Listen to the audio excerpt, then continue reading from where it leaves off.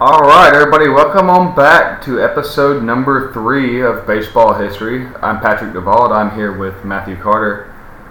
Today, I believe the topic we have for y'all is going to be one that Matthew is really excited about, judging by the fact that he brought damn near an encyclopedia with him. Yeah.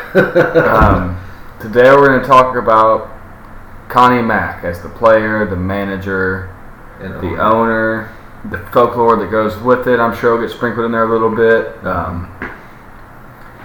This is somebody I don't know too much about. I recognize the name, and Matthew, I'm willing to bet, is one of the foremost experts on. So with that, I'll go ahead and turn it over to Matthew. Man, where do you want to start with Connie Mack? All right, so let's start, I guess, at the beginning. He was born Cornelius McGillicuddy on December 22nd, 1862. In East Brookfield, Massachusetts, which is not near the Boston area. It's like farther back, some near Worcester, somewhere around there. And, the family name was McGillicuddy, but, even in Brookfield, they refer to them as just Mack, Connie Mack and his father, Michael Mack. He had a bunch of siblings. I'm trying to think how many he had.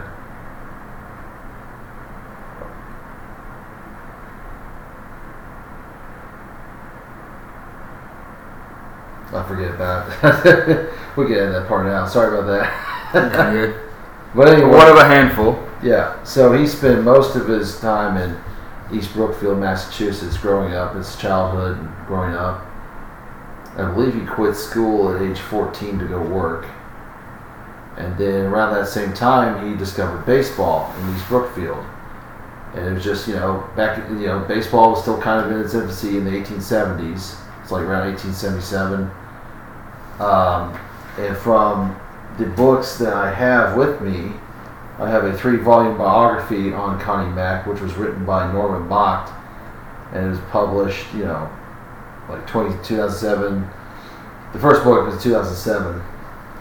And from what the book says, when it talks about baseball in his early days, he showed an early aptitude for the game. He was full of ginger, took the game more seriously than the other boys, and began to take charge on the field. So, and he started as a catcher. Catcher was his position, even going on to his professional career. And his abilities as a field general suited him for the catcher's position, which also would later evolve to his managerial 100%. position. So it showed early on that he had the leadership abilities for the game of baseball. And then he started, and then in the early days in the minor leagues, he started in Meriden, Connecticut in 1884. And then he played in Meriden. I forgot. It's just the Meriden Baseball Club. I don't know if they had a nickname at the time. Even in the 1880s, some minor league teams didn't have nicknames. And then he played for Hartford. Back then, Hartford had a team name, but it wasn't the Dark Blues. It was something else. I'll have to go look it up. But he played for Hartford, and then eventually, in 1886, he started his Major League Baseball career with the Washington, I guess they were called Nationals. Yeah, They were the Nationals. The Washington Nationals in 1886. Yeah, the first Nationals. And the Nationals were in the National League. They were a National League team, and he played there as a catcher. And then from then, in 1890, he played with the Buffalo Bisons of the Players League, which was a rival league, and it only lasted a year. It was put on by different players, spearheaded by future Hall of Famer John Montgomery Ward, and they were rebelling against the National League because they wanted, I guess, we can get to another topic later, but the Players League was basically, they didn't like the National League or the American Association at the time, so they wanted to form this new league and wanted more freedom as players and contracts and whatnot. But the league didn't last very long. It lasted one season, and then after that season, Connie Mack moved to the Pittsburgh Pirates in 1891. and he played for them from 1891. And then in 1894, he became the manager of the Pirates, and this started his managerial career. And then 2 years later, he retired as the manager, correct, in 1896? He either retired or he was fired. There's different... Or as a player, at least. He retired as a player in 1896, yeah. But, this was his first ever managerial job. So there's some growing pains. They weren't great. I mean, he took over the Pirates in 1894 near the end of the season. In 23 games that he managed, he won 12, lost 10, and tied 1 game. And the Pirates, that whole season finished in 7th in the National League. Next year, 1895, they did some improvement. They went 71 and 61, and they tied 3 games. But they also finished 7th in the National League. But the National League had I think 12 teams at the time. There wasn't they had 12 teams. They had a lot of teams. And then there was some improvement in 1896, at least standings-wise. He won 66 wins, 63 losses, 2 ties, and they finished in 6th place. So there was some improvement, but just wasn't enough. And I believe the owner of the Pirates at the time, hold on, let me find it in my book. I saw it somewhere. The guy was a meddler. And his name was Captain Kirk. And this dude just meddled with the team. Captain Kirk. Captain Kirk, yeah. Is that what you said? No, Kirk, Kerr. Kerr. Yeah. Captain Kirk. And this guy was just a meddler of the team. He got into everything. And I think, in 1896, he fired Connie Mack because he just couldn't, he just wasn't performing to the best of his ability. He didn't feel like Mack was performing to the best of his abilities, even though, he had a winning record for all 3 of those years. It wasn't terrible, but, Captain Kirk's just you gotta go. So before we get too far ahead of ourselves, let's get back to him as a player. Yes, yeah. There's a little, yeah.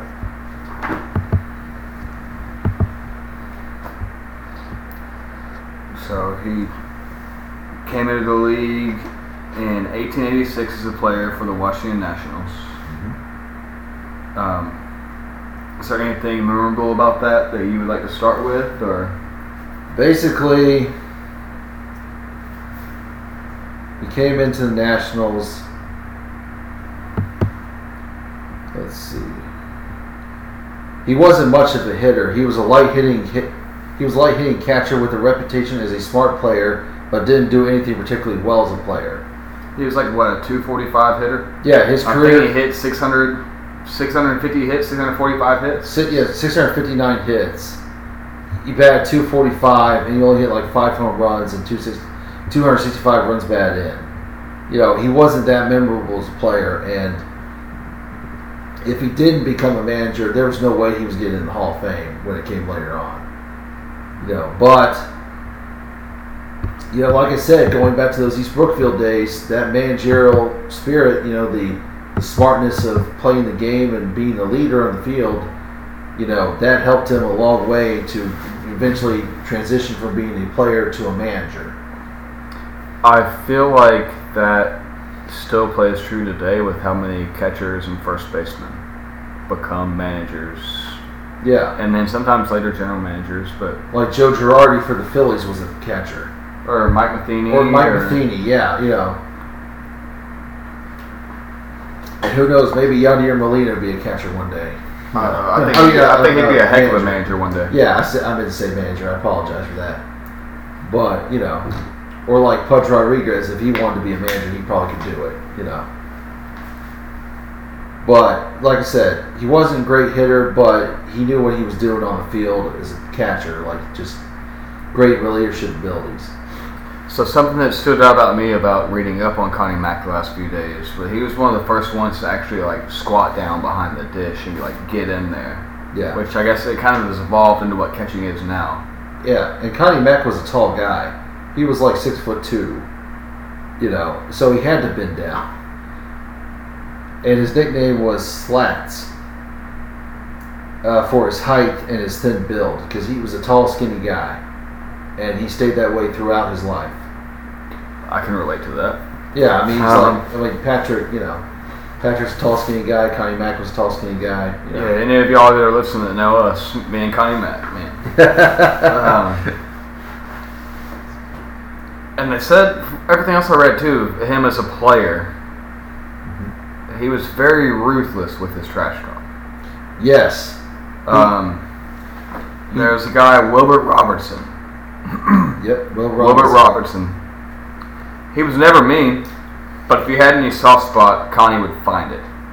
He could do and say things that got more under your skin than cuss words used by the other catchers. He'd get into your head. So he knew how to find your weaknesses and exploit you on them, which I'm down with that, because that's a big part of the game of baseball. That, like, when we're watching a game on TV, you're not going to hear them mic'd up and hear the little small jabs they're giving at each other. Same thing with pro football. Right. I'd pay money to hear just them mic'd up instead of the commentators. Yeah, so for sure. To have that gift of, for lack of a better term, being able to be a good shit talker. Yeah, I mean, it's just, he had he had that in spades. He could get into your head. You didn't think he could, but he would find any way to get an advantage over the opponent. That's what it takes to be a competitor. Right, you have to find advantage, whether it be trash talking or, using sticky substances. But that's another story. But we've already talked about that last time. I'm sure it won't be the last time we talk about it. No. But anyway, so, like we said, Mack was not a memorable player, like hitter-wise, but, being a catcher, knowing what he was doing on the field, not street smarts, but the game smarts, that helped him. Oh, here's one. He became here's another advantage that Mack had as a player, as a catcher. He developed a skill. He developed skills such as blocking the plate to prevent base runners from scoring and faking the sound of a foul tip. And he faked it like he was.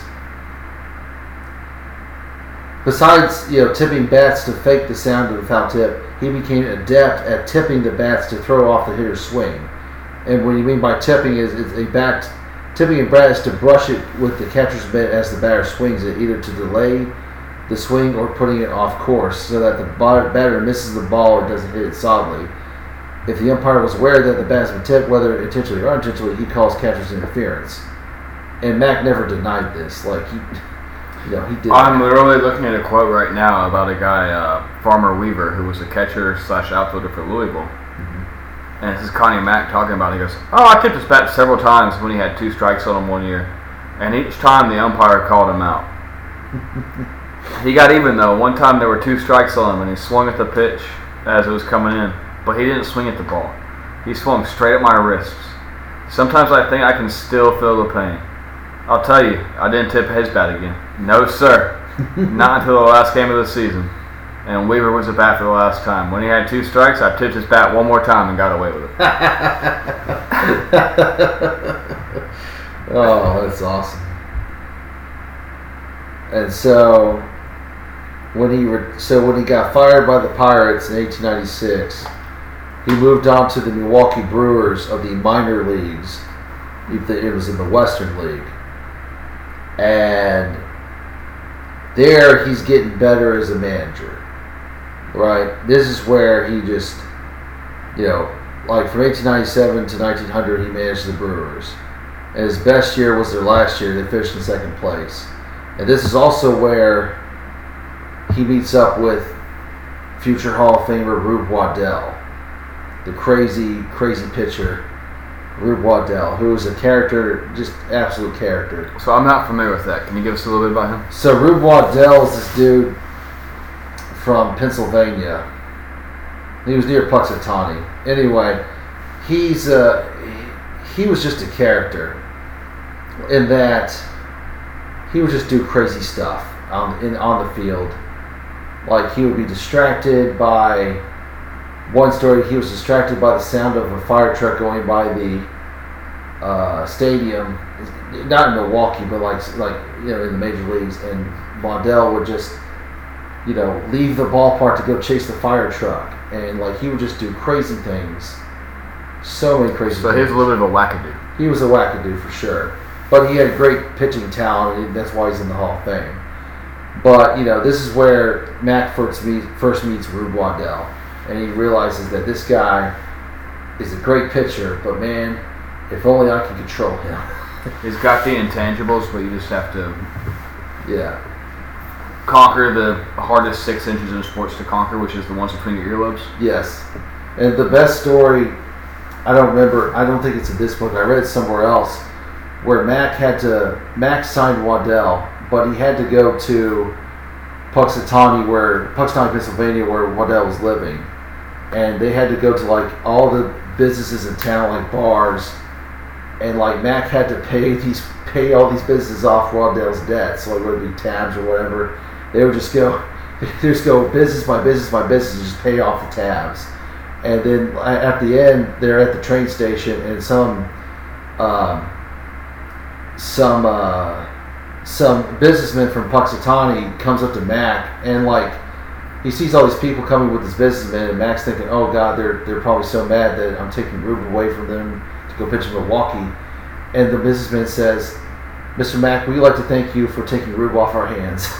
Yeah, because they knew they're going to have to pay his bar tabs or his, I don't know, at that time, general store tabs and all of that. So, like, thank you for getting this nuisance out of our way kind of deal? Yes. Now, and then another story from Milwaukee, and I'm going to have to find this in the book, but Connie Mack is known, at least in his in the major leagues, as not getting into arguments with umpires. He was like the opposite of John McGraw in that sense, or the opposite of Bobby Cox as a modern day. But there was one time in Milwaukee, and if I can find this was like the only time he got thrown out of a ball game. And I wish I gotta find it. It's like when I read this, I was kind of shocked. And it was in like, what is it?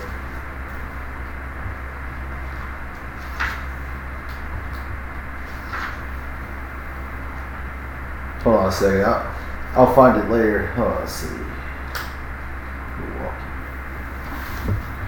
I apologize, guys. It's been a while since I read this book, but he got thrown out of a game. You're talking about in Milwaukee. Yeah. It was like the only time he got thrown out. He was never ejected as a manager, and only once prior to that in 1895. Okay, so maybe it was when it says, on September 6th at the Polo Grounds, the frustrated Mack argued to call at second base, and veteran umpire Hank O'Day tossed him out of the game. The only official ejection of the tall tactician, that's a strong nickname, his long career. After being thrown out of the game, Mack refused to leave the field, and O'Day asked a New York City policeman to remove him. Mack shook him off and didn't leave until other officers arrived at the scene. He later said that he was embarrassed by the incident. Though extremely passionate and highly competitive, the pragmatic Mack managed to maintain his composure through the rest of his career because he thought it was the best for his team. Yeah. Is that the incident you were thinking of? That's what I was thinking of, because it was in the book, and I thought it was in Milwaukee, but no, this was when he was with the Pirates. It was with the Pirates in 1895, his only official ejection on record. Yeah. The only time he got thrown out of a game. I could see him from the brief reading I did, and I know he's your guy. Yeah. From the brief reading I did, I can see him being that guy that knows the threshold you can get away with an umpire and pushing the envelope, but not knocking it off the table. Right. Yeah. And so, and also around this time, I think for sure this was in Milwaukee. Mack had a temper as, being an Irishman, you got a temper. I mean, that's, you had that temper. McGraw was an Irishman, he had a temper. But Mack had a temper as well, even though it's not well publicized. And if they lost a game, if his team lost a game in the early days, Mack would go into the clubhouse and he would rant and rave and, throw a hissy fit about whatever. And then eventually he realized, that's just not good for me or the team.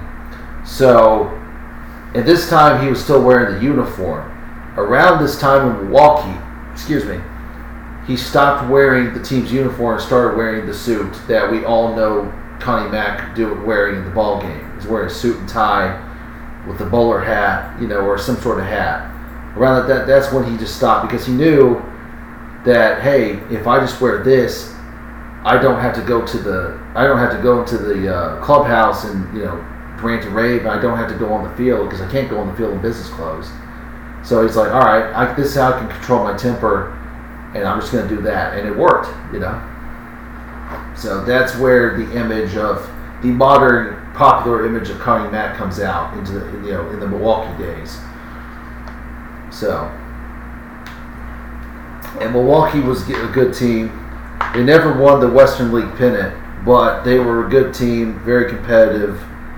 And their last year, in 1900, that was his best season. They didn't win. Sorry, they finished in second place. So in 1900, so the Western League became the American League, because Ben Johnson was the president of the Western League, where Milwaukee was in, and that was going to be the genesis of the American League. In 1900, the Western League changed its name to the American League. Okay, in 1900, the Milwaukee Brewers finished second place in the American League with a record of 79, 58, and 2, and the Chicago White Stockings, which would later become the Chicago White Sox, finished in first place with 82, 53, and 2 record. That's back when they played, 120 something games? 140. It wasn't like... I remember they added, that'll be something we'll cover later, I'm sure. Yeah, it was like at least 140. But like I said, Mac was, Mac got better. It was a learning experience. Milwaukee was a learning experience for him, and Mac just got better and honed his craft as a manager. And then, so 1901 rolls around, and the Philadelphia A's. The Philadelphia A's, right? Ben Johnson says, all right, we're going to make the American League a major league. There was only the National League at the time. He said, we're going to make it this the American League. We're going to make it a major league, and we're going to expand and have teams in markets that, either have a National League team in that market, or just not, they don't have a National League team. But we're going to go to bigger cities, and we're going to do this and that. This is what we're going to do. So he tells Connie Mack, because then Connie Mack was the loyalist to Ben Johnson. He tells Connie Mack, all right, we're going to have a team in Philadelphia, and you've got to find some money men to put the team together.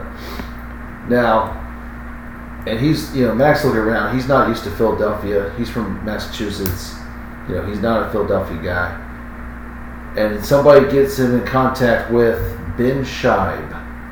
And Ben Scheib was part owner of the A.J. Reach company, which made sporting goods. And him and Reach owned this company, and he had some money from that.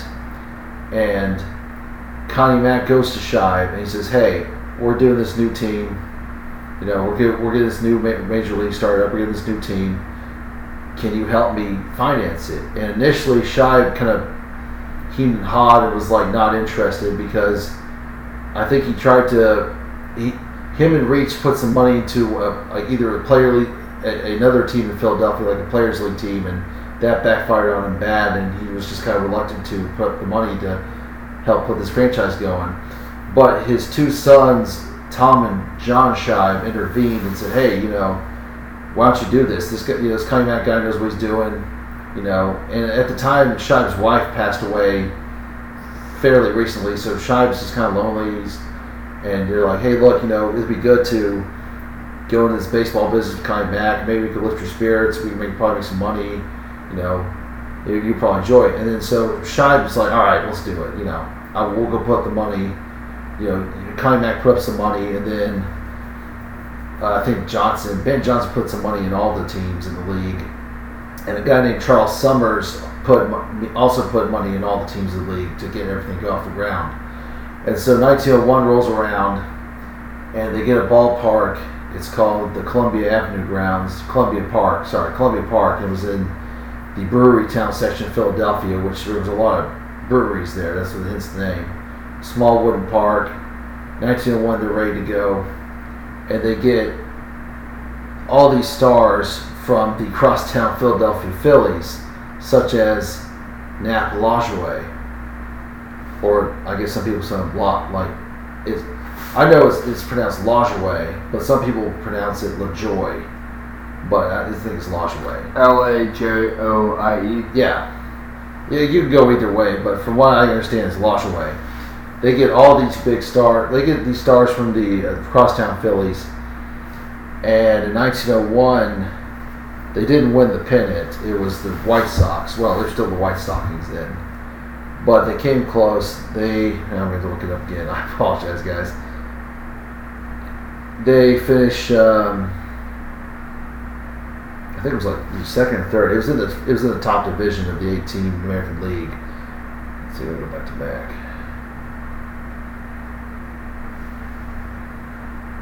And Lajoie, I think he won the Triple Crown that year. I know he won the batting championship with some say it was 422, other people say it was 426, but he was a big star for the Philadelphia A's in 1901. And they needed, the American League and the A's needed some players to get this, to drive up interest and get the American League going, and getting Nap Lajoie from the Phillies was just a big deal. That really paid off spades for him. So that'd be like somebody trading today for a guy like Bryce Harper. Yeah. Or Trout. Yeah. And that's the thing, but the thing is, they didn't really trade with the National League. The American League openly raided the rosters of the National League to get here's money, come on. Yeah. They did it all the time, and the National League just hated it. They were furious, but they couldn't do anything about it. Well, it's before free agency and all of that, which that'll be a good topic for us to get into one day later on. So, in 1901 they finish in fourth in the American League with a 74-62-1 record. But it worked out for them. But 1902 rolls around, and unfortunately the Phillies are trying to sue the A. They tried to sue the American League A's for, or they're trying to sue Lajoie for breach of contract or something like that. And it got to the point where, after the season, I'll go back to Lajoie. But it got to the point where Connie Mack had to trade Lajoie away from the A's to get keep him in the American League, but not keep him back to the Phillies. So Mack had to lose Lajoie and trade him to Cleveland. They weren't the Indians then. I think they were either the Blues or the Broncos. But he traded him to Cleveland, and he's just man, I lost my best player. But it was okay, because in 1902 they won the American League pennant. So, losing Lajoie wasn't that bad. He's probably got ridiculed on the spot, but then when it's hey, look at me, I got this ring for this. Yeah. So I'm sorry I traded away the best player, but hey, and also, he has Eddie Plank, which later became one of his star pitchers on the first dynasty of the A's in the 1910s. Eddie Plank was on the first A's team in 1901, and he's slowly becoming the great pitcher that he's going to become. What year did Rube Waddell join? It was somewhere in the early 1900s. Waddell was just, and then around that time Waddell's coming in, and eventually they get Chief Bender as a pitcher too. So now they're getting their main three pitchers for that decade. Fast forward to 1905, they win the American League pennant again, and this time they get to play in the World Series against the New York Giants. And they lost 4-1. Christy Mathewson, the Giants' star pitcher, wins 3 games in the World Series. And the A's were defenseless. And it also didn't help that Rube Waddell injured his shoulder roughhousing with one of his teammates right before the series started, and he was out for the whole series. So if they had Waddell, they would probably I would say the series would probably have gone to 7 games, and the A's may have won. They may have had a better chance to win, but without Waddell, they were hopeless. Could you imagine that happening now? That would be There's contractual obligations about riding motorcycles and things like that. I guarantee roughhousing in the clubhouse is covered also. Yeah. You know, it's just.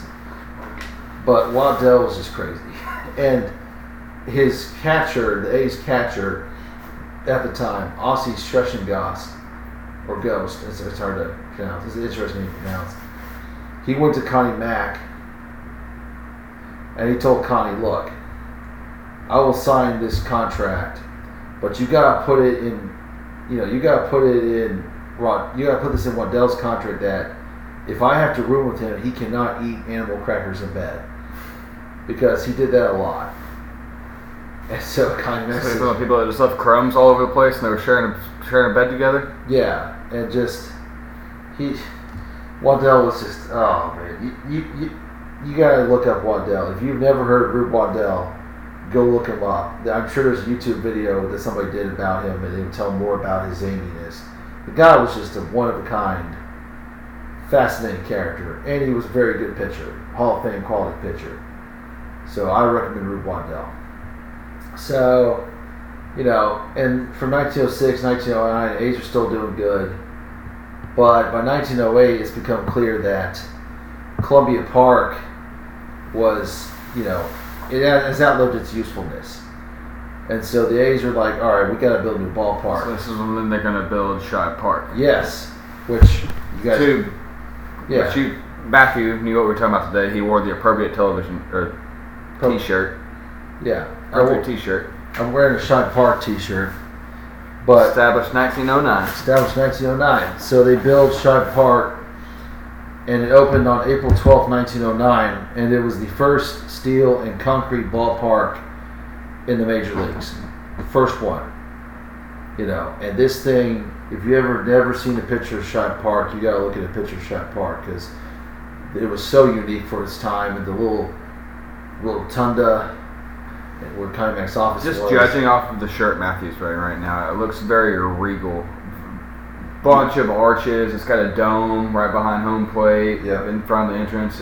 It's almost like it should be a Congress building or something. But then on the inside, it's a baseball park. Yeah. And the best part about Shibe Park in the early years, much to Connie Mack and Ben Shibe's consternation, of course it's hard to tell because they have this newer fence, but the fence at Shibe Park, the right field fence, wasn't that tall. So neighboring houses that across the street from the park, people could stand, watch the games from their house on the rooftops of their houses and watch the game. Kind of like a Wrigley vibe these days. It was before Wrigley. They commercialized it. Yeah, it was like Wrigley before Wrigley in that sense. And just, I'm sorry. My favorite thing about Shibe Park is the, crosstown rivals, the Phillies. It was literally 5 blocks west, corner to corner. Yeah, it was not that far from the Baker Bowl, which is where the Phillies played. Yeah, it was not that far from the Baker Bowl. There's pictures of seeing both Shibe and the Baker Bowl that close. I just looked at a picture of the Baker Bowl, and it seems, in comparison to Shibe Park, it is not. It seems very just basic. Here's a ballpark, and then this place looks so regal. Glorious. Yeah, and the A's made a statement with Shibe Park. I mean, Baker Bowl, it was just dilapidated. And, we can go into the Baker Bowl later, but it was nothing. It was nothing compared to Shibe Park. And then Shibe Park, over the course of its existence, it was 8 World Series, 2 All-Star games in 43 and 52, and 1952 All-Star game is the only one to this day, I believe, to be shortened by rain. Yes. And that's that one thing it's got going for it. Yeah. I mean, it was just unique. And then later, we'll get to this in the next episode. It was renamed Connie Mack Stadium. Yep. In 1953. Okay. Yeah. And it was also the first American League park with lights. That's right.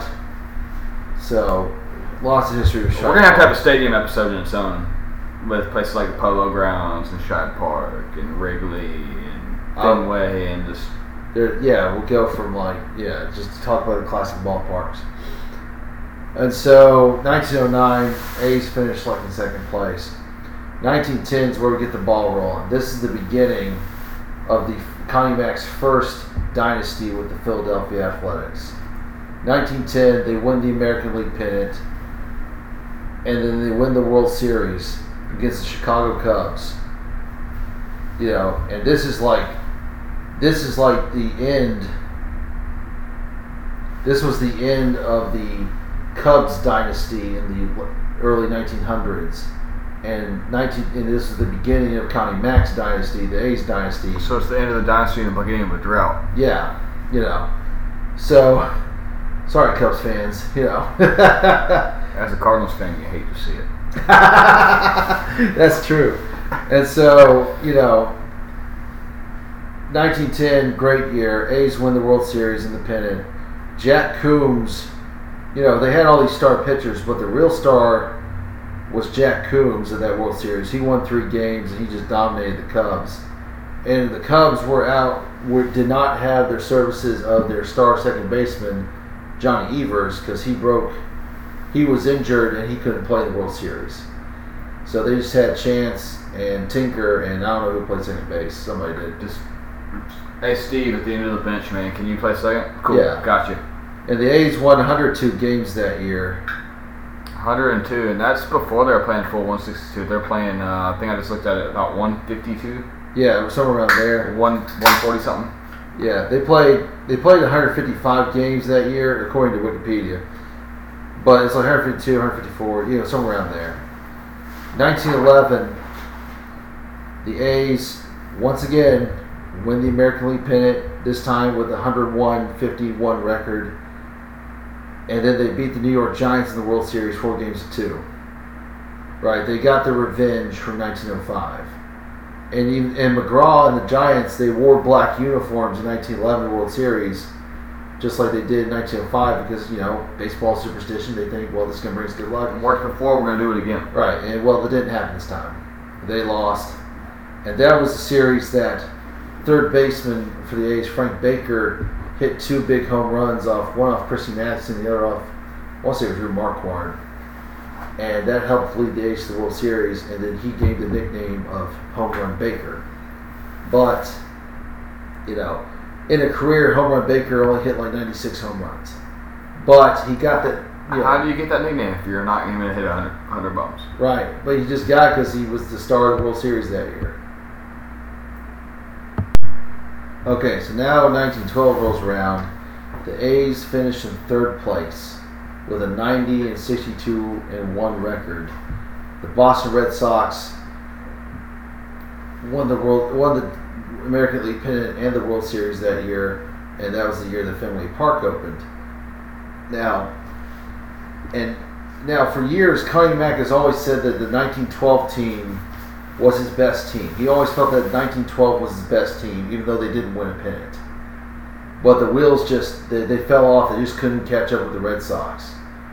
And one of my favorite stories revolving near the end of the season, where the A's were just well out of the contention. You know, they were.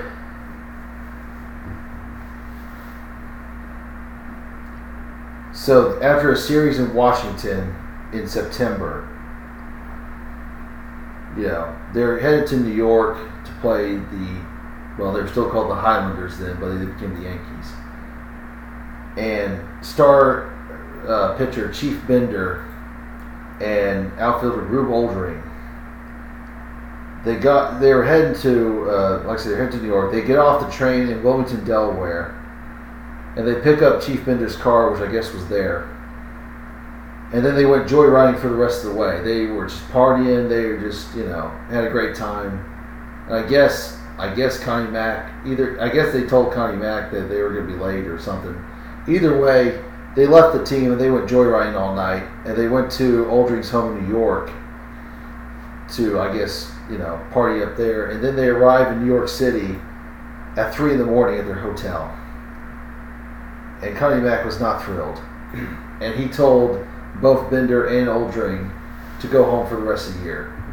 I don't have a coach that I ever played for that would have been thrilled with that. Yeah.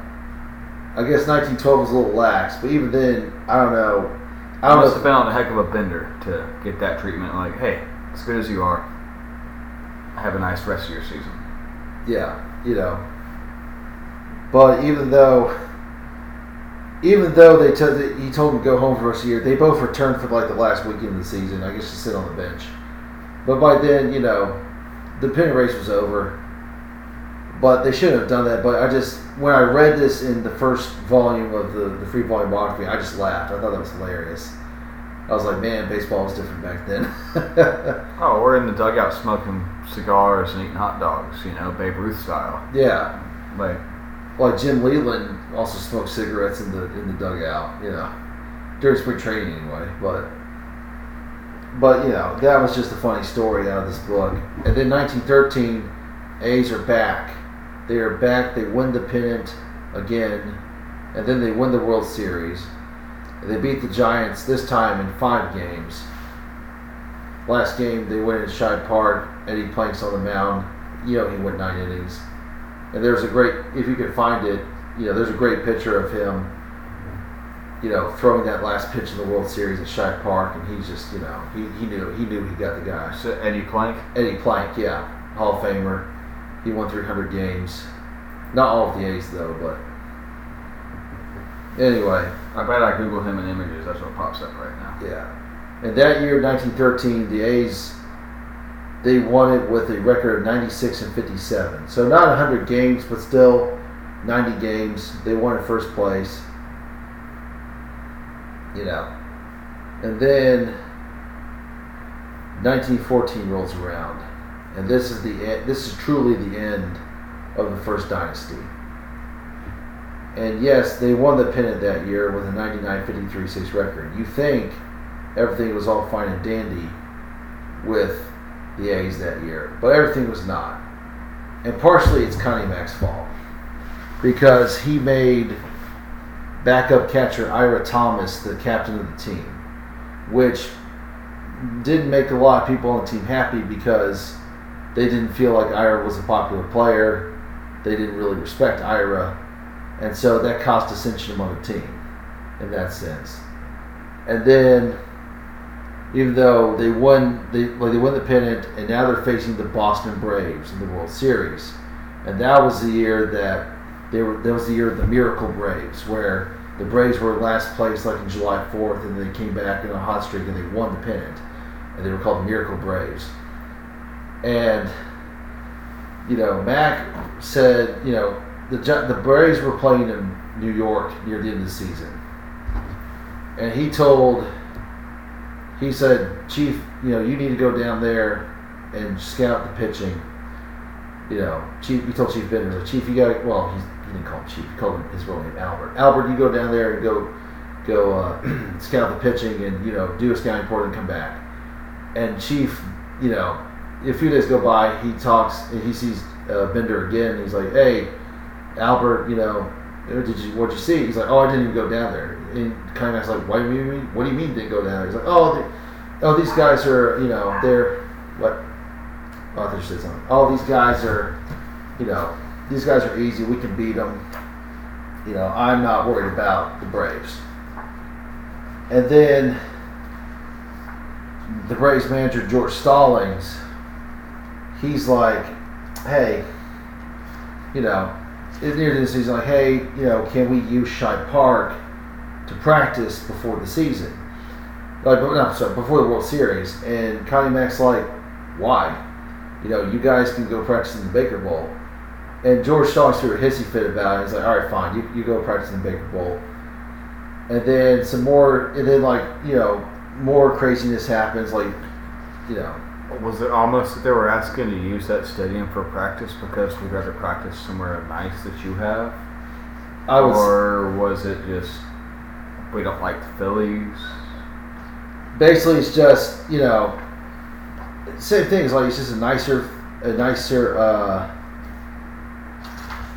a nicer place. And, it's obviously they're going to play the World Series there, not the Baker Bowl. But I guess so you'd rather play on the field you're going to play on and whatnot. Yeah. Also.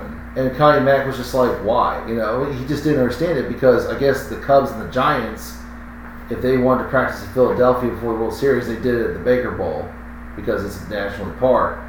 But it made more sense to do it at Shibe Park because that's where the World Series is going to be played. But, Oh, okay, so here's the quote that Bender supposedly said when Connie Mack said, "Why didn't you go down there and scout them out?" Bender said, "I didn't bother. What's the use of looking at that bunch of bush leaguers?" And boy, that came back to bite him. Game 1 of the World Series, Shibe Park, Bender is the pitcher. And unfortunately, Bender came over. Apparently he was ill. He came to the park and apparently he was ill. He claimed that it was vertigo and trouble with my gallbladder stomach. Shaq Thompson, who was a reserve outfielder for the A's that year, he said that Bender's illness was a hangover. Because Bender, like I said, Bender likes to go on some benders? Yeah, exactly. And supposedly Shaq Thompson heard that Bender and who else? Rube Oldring was out the night before drinking. Because I guess they're drinking buddies. And he told Connie Mack, "Look, I don't feel well, but I can beat these guys." But that wasn't the case. Bender lasted like 6 innings against the Braves. He got knocked out in the 6th inning when his Braves scored 3 runs. He comes back to the bench. Connie Mack looks at him and goes, "Well, Albert, pretty good bunch of misfits. You can go take a shower." He's like, "You're done." And that was the last time that Bender pitched in the A's uniform. And then the Braves continued, and they swept the A's in 4 games. And the Braves played their home games at Fenway Park that series. Because this was before Braves Field was built, and they just left their old wooden ballpark, the South End grounds, to play at Fenway for the remainder of that season into the World Series. Because 1, it's a newer stadium, and 2, Fenway held more than South End grounds. So at one point, the Boston had the Braves and the Red Sox? Yes. Yeah. I did not realize that. Yeah, from 1901 to 52, they had Braves and the Red Sox. I don't know how I just didn't know that. That's for 50 years of time. Yeah, and for a brief time they shared Fenway Park. And, the Braves repaid the Red Sox in 15 and 16. Sorry, I got off full subject. They repaid them in 15-16 when Braves Field opened in 1915. They let the Red Sox play their World Series games at Braves Field in 15-16 because it's a brand new stadium and Braves Field held more than Fenway Park. So you get a little bit of revenue on the backside of it. So you get some more money out of it, and it's just a repayment of them being nice to letting them use Fenway Park for their World Series 1914. I think it's starting to become a recurring theme of revenue drives baseball, even back in the early 1900s. Yeah. Which, can't say it's not true to today. So. Yep. So this was the end of the first dynasty of the A's. Connie Mack. Now you have to also understand that in 1914 there was a third major league that popped up, the Federal League, and they're rating players just like the American League did in 1901. They're rating both American and National League. And so at the end of the season, Eddie Plank and Chief Bender go to the Federal League. And with the Federal League, that was where Eddie Plank won his 300th game as a member of the St. Louis Terriers in the Federal League. And so they go to the Federal League. And some other players went too, but those were 2 big guys. Home Run Baker sits out the whole 1915 season because he wants more money and Mac's not willing to do it. Because the attendance was down 1914 even though they won the pennant. So Mac did not have the money. Neither Mac nor Shibe had the money to pay Bender. So Bender sat out the whole year of 1915. And then 1916, Mac traded him to the Yankees, where he finished his career in the 20s. So what was to keep Chief Bender from going somewhere else? What was to keep Chief Bender? From going somewhere else. Like, you don't have the money to pay me. If that was before free agency and, contracts the way they are now, what was to keep him from going and playing for, say, the Boston Braves or the New York Giants or anything like that? The reserve clause, because the reserve clause was basically said you're bound unless the team releases you or trades you, you're bound to that team. Even if they can't pay you and you can't play. Right. You're bound to that team. You can't. You're property of that team, even though they can't pay you or play you. So, that's why Bender and Plank went to the Federal League because they're like, oh, we don't have a reserve clause and we can pay you all this money and We can pay you more than what you're getting from the A's. You know. It just doesn't make sense that somebody would be locked in like that, even if I can't get paid to play the game. You know? Yeah, it's all kinds of screwed up. Yeah, the reserve clause, like I said, reserve clause of free agency. That's something we can get into in a later episode because there's a lot to talk about. A lot that I honestly need to research more with the reserve clause. But from my understanding, it's like the reserve clause, you're bound to that team unless they decide to release you or trade you, no matter how long. You know. So anyway, that's wild. Yeah. So they go to the Federal League. Bender goes to the Baltimore Terrapins, and he has a terrible year. Like this was near the end of his career, and he was just terrible with the Terrapins. The Terrapins weren't a good team anyway, so they're gone. Baker sits out for the year. Eddie Collins, their star second baseman, which I forgot to talk about in this dynasty because he played a big part. He gets traded to the Chicago White Sox, and he helps the White Sox, win the 1917 World Series. And unfortunately, he had to play the 1919 World Series, but he was not part of the Black Sox. He wasn't part of the 8 Black Sox, so he was good at that. And he has 3,000 hits, and he's in the Hall of Fame. Oh, let's see. And then Jack Coombs, he went to the Brooklyn. They weren't called the Dodgers at that time. They were called the Brooklyn Robins, after their manager Wilbur Robinson, who we just talked about. And in 1916, Jack Coombs, in the World Series, he won the Robins' only game in that series, which was Game 3. And he was the first pitcher to win a World Series game for an American League team and a National League team. Which, that's a nice little fun fact. We can go on in the future I can talk about the similarities between 1960 and the 2018 World Series. Those are just great. Lots of similarities there, but that was just a nice little fun fact. And then, so he's got, Max still has some good players on his team, like Rube Oldring's still there in 1915, Amos Strunk, a young Herb Pinnock, who will be in the Hall of Fame, but mostly with his Yankees career. He had some good players, but they finished in last place. Like, all the stars are gone, and it's rock bottom. But then in 1916, it's even worse. 1915, they went 43, 109, and 2. 1916... they went 36, 117, and 1.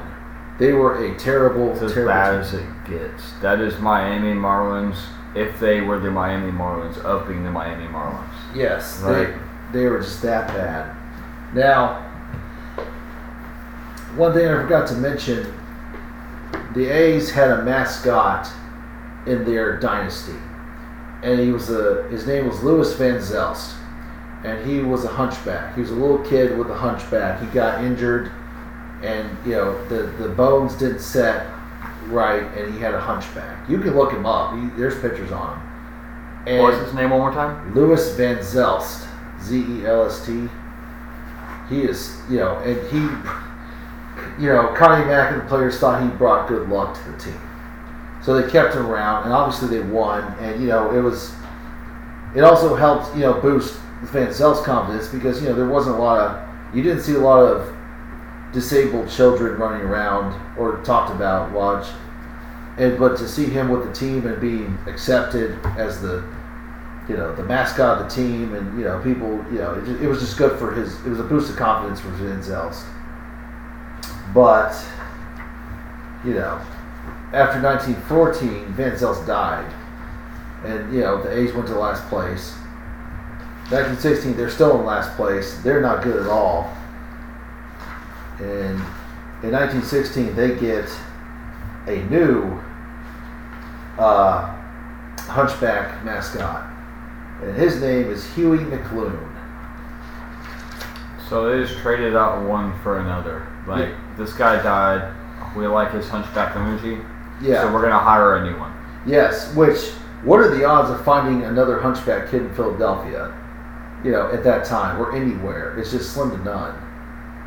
But they found this guy, Van Zelst, in July 1916.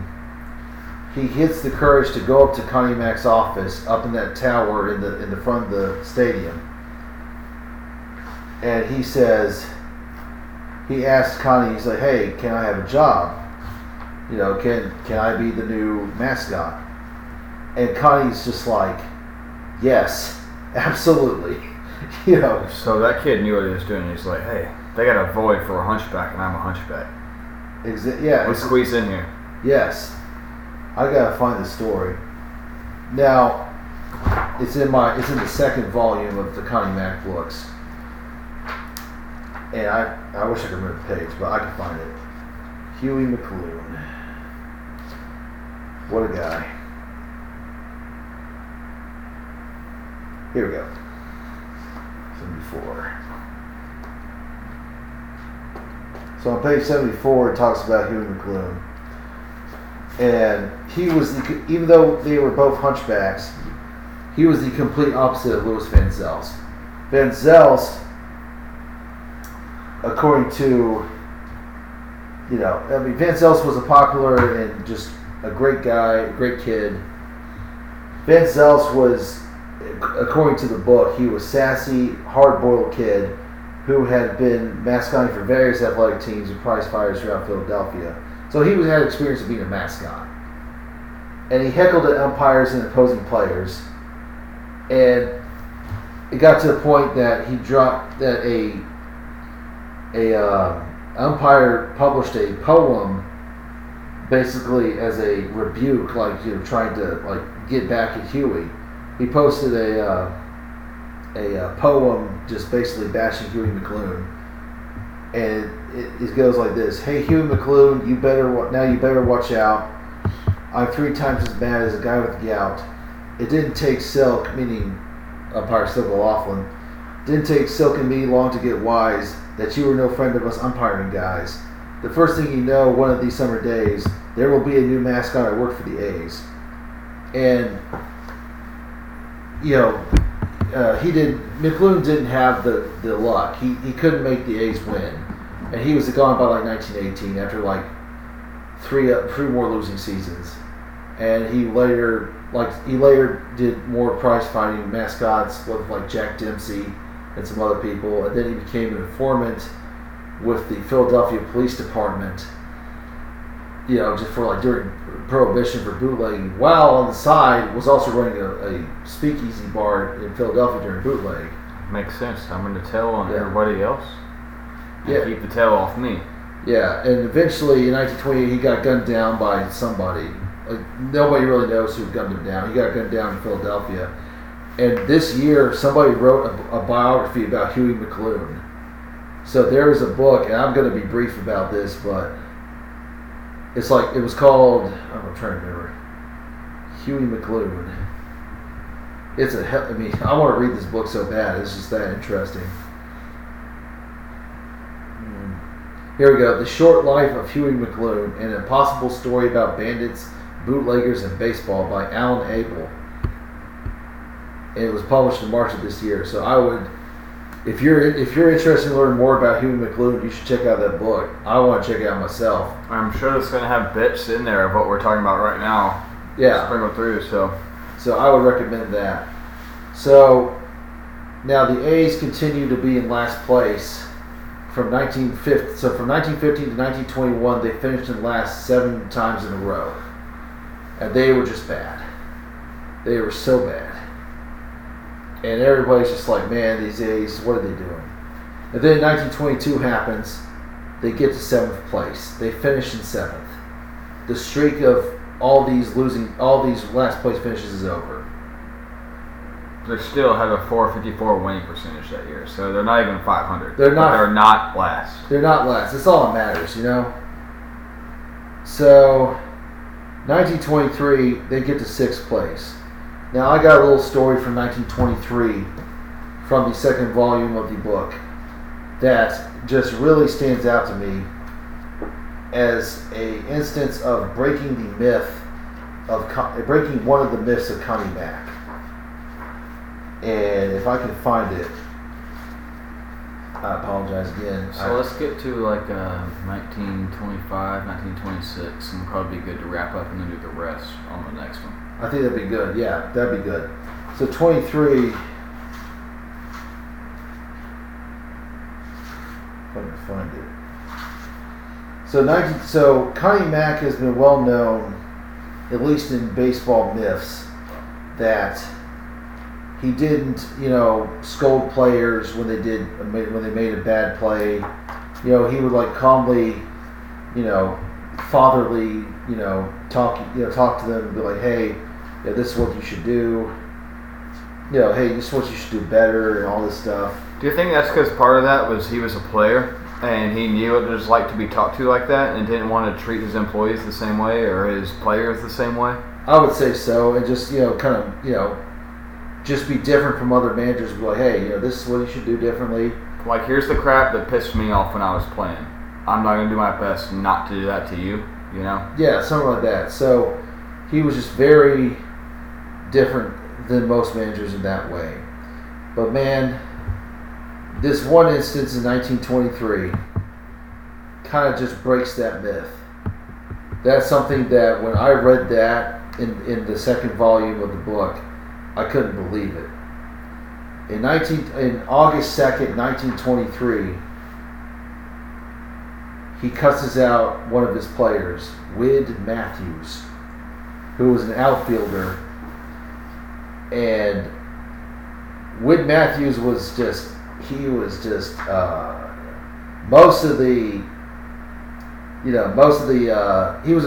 good base runner, but a lot of times he was very careless on the bases. And he was also truculent, hot-tempered, and a clubhouse lawyer who irritated his teammates and occasionally ignored Connie Mack's directions. And it all came to a head on August 2nd in a game at home against Detroit that ended in the A's 11th straight loss. They lost 6-5, close game. Whit Matthews pulled a base-running boner, and when you mean by boner, it means a mistake. Right? That's what we're talking 100%. about. Yes. Get your head out of the gutter, people. Right. We're not going there. He makes a foolish bonehead base-running play that costed him the game, basically. And Connie Mack had enough. Like, he put up with it for so long, and something happened that day that he's like, you know what? I'm tired of this guy. I'm going to tell him how I feel. I'm not going to be fatherly. I'm telling him exactly how I felt. So Whit Matthews came back to the bench, and Mack tore into him in a tirade described by Philadelphia sports writer James Eisenberger as remarkable for choice of words as well as length. Which you can only imagine him just like cussing him out. Now, Norman Mach goes on to say, those who have been around Mr. Mack long enough knew that when he was really sore, the damns and the hells would fly.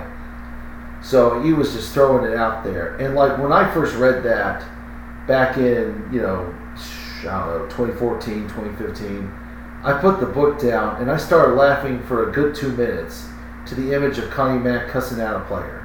Because again, this shatters the myth, the popular myth that he was always like that. He never chewed out his players. And whenever a baseball myth has been shattered, it makes me laugh. I'm weird like that. So there's a lot of things that people think that were commonalities that aren't, and how certain people were, but they weren't, just because the folklore becomes so big sometimes. Yes. And then the guy we're talking about right now, Whit Matthews, he only played 3 years in the league. Yeah. Then he wound up being a scout and a general manager. Yeah. So he had a career after his playing career. But his 3-year career makes me wonder if the reasons that Connie Mack was getting into his ass are the reasons why his career didn't last more than 3 years. I would say so. He probably didn't change. In 1923, he was a rookie. That was his first year. Yeah, with the Philadelphia A's. And he played 24 and 25 with the Washington Senators. He batted .284, 1 home run, 39 RBIs, which batting average is pretty decent. That'll still hold up the test of time today. But yeah. But just, But if you're only going to play for 3 years and put up decent numbers like that, that tells me something's wrong with you. Right. And like Norman Mach said in the book, guy was hot-tempered. He was a clubhouse lawyer. He was not popular with his teammates. And he, if you're great and you're kind of a jerk, you can get away with that for so long. But if you're a jerk and you're not great of a player, you're gone. You're not going to be there for a while. So here's the best part of all this. After he cusses him out, Wade Matthews talked back to Connie Mack. You don't do that. And so for the next 4 weeks, Wade Matthews sat on the bench because of that.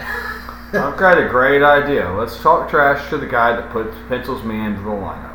Yeah, that's about like working at any one of our jobs today and talking trash to your boss. Let's talk trash to the guy that makes the schedule. Yes, that's great. If you're hourly, or the guy that can fire me if I'm salary. That's just brilliant. Yeah. So, 24. This is where Connie Mack is starting to build the new dynasty that we're going to get to in the next episode. Because this is going to be a two-parter. We're going to tell you right now, this is a two-parter. He starts the dynasty. 1924, he gets Al Simmons, his first big star of the new dynasty. He gets him from Milwaukee. Al Simmons was born and raised in Milwaukee, and I think he played for the minor league Milwaukee Brewers in the 20s. He gets Al Simmons. And a cool story about Al Simmons is in 1921, he wrote Connie Mack a letter asking if, hey, would you be interested in getting me? And Simmons was like, I don't know, 18, 19, 20 at the time. And Connie Mack's like, I'm not really interested right now. Wait, for a while. But in those 3 years, between 21 and 24, Al Simmons became a great player for the Milwaukee Brewers. And Connie Mack took notice. And he remembered that kid from 1921 writing him that letter. And he's like, you know what? Let's get this guy. I want him on my team. He's ready. And that was the start of a great career for Al Simmons that led to the Hall of Fame. And then 25, they get Mickey Cochran, a catcher from the minor league Portland Beavers of the Pacific Coast League. They get Jimmy Fox. First, he was also a catcher too, but then it became realized that Cochran was a better catcher, so he switched to first base later on. And Home Run Baker found Jimmy Fox. They were both from Maryland, and Baker was managing the minor league team in Maryland that Fox was on, and he told Connie Mack, hey, I got this young guy. He was only like 17, 18 at the time. I think he's going to be great. You should get him. And Connie Mack said, sure, let's do it. I got him. And then they get Lefty Grove that year from the Baltimore Orioles. And we're talking about the minor league Baltimore Orioles. They played in the International League. Mm-hmm. He was a great pitcher for the minor league Baltimore Orioles when they were owned by a guy named Jack Dunn, who also owned the Orioles when Babe Ruth was on the team in 1914. And him and Connie Mack had a great working relationship. If Jack Dunn saw a player that he thought would be good, that would get up to the big leagues, he always contacted Connie Mack first. Said, hey, I got this guy. With Lefty Grove, now I think, Lefty Grove won 300 games in his career. I think exactly 300 games. He could have won a lot more in the major leagues if Jack Dunn let him go early, because he played with the Baltimore Orioles for 6 seasons, before he got to the A's. From 1919 to 24, 25. He could have won, I think he would have won 400 games if Jack Dunn let him go to the major leagues earlier. And these 4 players become the genesis of the next dynasty. So you think he's just kind of holding him back to save him for later, to keep his revenue up, which revenue is going to be a consistent thing, I feel like, in this time period of baseball. Why wouldn't he allow him to come to the league sooner?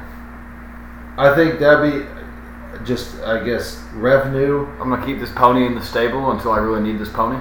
Yeah, and the Baltimore Orioles of those days, they were a dynasty in the International League. I think they won a good number of straight pennants, a good number of International League pennants in a row. I'm gonna look it up right now.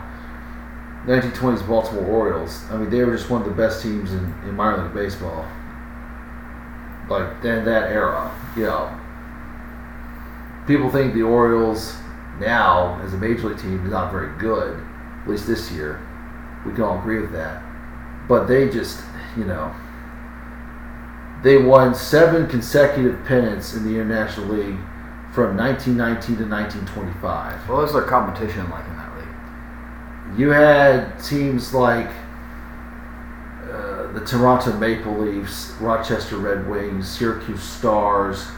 So a bunch of guys that are actual AAA teams now. Yeah. And they had some other players like Jack Bentley who went to the Giants.